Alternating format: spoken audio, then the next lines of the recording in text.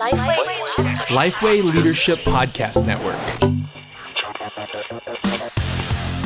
Well, you've probably heard about the movie Overcomer, but you might not know that there are actually some books and Bible studies that were inspired by the film. One is called Defined. It's by Alex and Stephen Kendrick, and it's a book and Bible study based on insights from the book of Ephesians. It's got personal stories and practical wisdom. Defined will challenge you to let the one who knows you best be the one who guides your heart the most. There's another book for teens and young women. It's called Radiant by best-selling author and co-star of Overcomer, Priscilla Shirer. For these teen girls, there's also the Defined Bible Study, which is an invitation for teen girls and young women to enjoy a candid conversation on identity.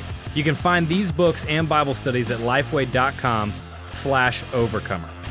And now I hope you enjoy Ask Me Anything.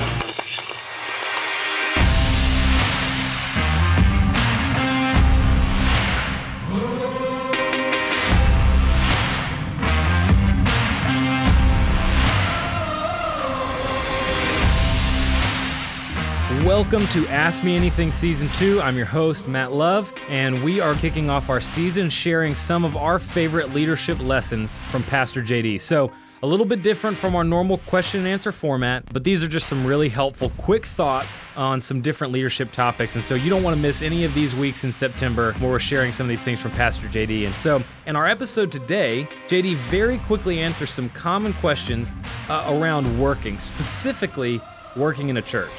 So questions like, how many hours should we expect our team to work each week? And what does rest look like in ministry? So let's jump in.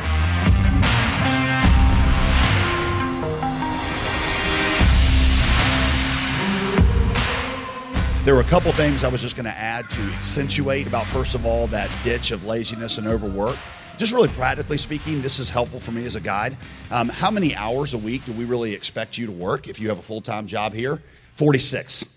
And the reason I say that is because every volunteer at our church, every regular Summit member who works a 40-hour job, we ask them for at least 6 extra hours. So it's not fair if we are including all of our ministry, small group, going to church in the 40 hours. It'll throw off our scale, and we'll start asking our people for things we're not willing to do. So it's like not tithing. Well, I don't tithe because I get paid by the church. Well, I would just say, well, yeah, I work my 40 hours, and then I'm going to put in another 6 hours. So I realize that doesn't translate to everybody, hour counters, but just in general, I'd say we all expect to work about 46 hours a week. Don't seek from inspiration what can only come through perspiration. That's on the needing to work side. One of the things I loved about the creativity book we reviewed last time was just how he pointed out that, even something that's unbelievably creative, like a Pixar movie, it usually starts as a flop. It's just it's a dud. And what changes it to being what it is not inspiration, it's perspiration. I feel that way about sermons. Every sermon starts out bad. And it's one of my preaching professors says, great sermons are 10% inspiration and 90% perspiration. So, working hard. Malcolm Gladwell saying it takes 10,000 hours to become good and proficient at something. Just working at it and practicing it and keeping going through it. And so just wanted to bring that out. You see the point there, never settle for working on the church when you're called to work in it too. That's just that idea that part of this way to sustain yourself and working hard is to have life-giving dimensions of your work, and working on the church is life-draining. But it is being involved in regular small groups and life-on-life ministry that becomes really rewarding. And then the fourth in there, rest by living according to boundaries and to rhythms. That's where we just really kind of understand that I'm like this, and I think most people are like this, that there are 4 kinds of rest you got to take every day. I've given you these before, but I think they're really, really important, and you may just jot them down to think about 4 kinds of rest that you need every single day. One is we need social rest. Social rest just means time where you're recharging with friends, building that into your week. I've heard it recommended at least one night a week that you're with several friends and you're recharging. Even if you're married and family, just one night a week that you're doing that. Mental rest. In order to figure out what mental rest is, one of the experts I was reading said, figure out what work is and just do the opposite. So if work is physical labor, then read a book. But if work is reading all the time, like mine, then go out and do something physical, exercise or, whatever. So doing some kind of mental rest. Physical rest is the third kind, and that is just the ever-present need for sleep. I saw the most fascinating TED Talk the other day. I mean, some of you may have seen it, but they were explaining how the brain works. That, every other place in your body, the blood brings stuff in and then takes the waste out. Your brain is the one part of your body that doesn't work that way.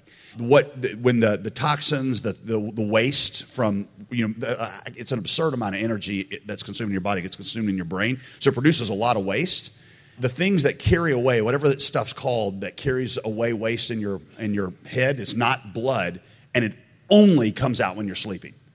It's not even in there. It's not released. And the moment you are sleeping, it goes in there, which is why after you've been up for a long time, you get all kind of cluttered in your thinking. It's because your head's full of garbage, literally. It's full of waste. It's why when people don't sleep for days, they kind of go crazy because literally their brain has been filled up with things that do it. And so it's just like the best thing I can do to be a good writer and preacher is I just get a lot of sleep. Morning JD is awesome. I mean, he is amazing. Night JD is just, it's awful. It's just literally, it's because it's waste up there. So it's just, it's getting sleep. And then the last one, spiritual rest, just learning what, as Chris said, to think through some of those things. So it is something we want you to keep constantly before you, just because we want to work together for the next 30 years, and that's not going to happen when you burn out in a blaze of glory.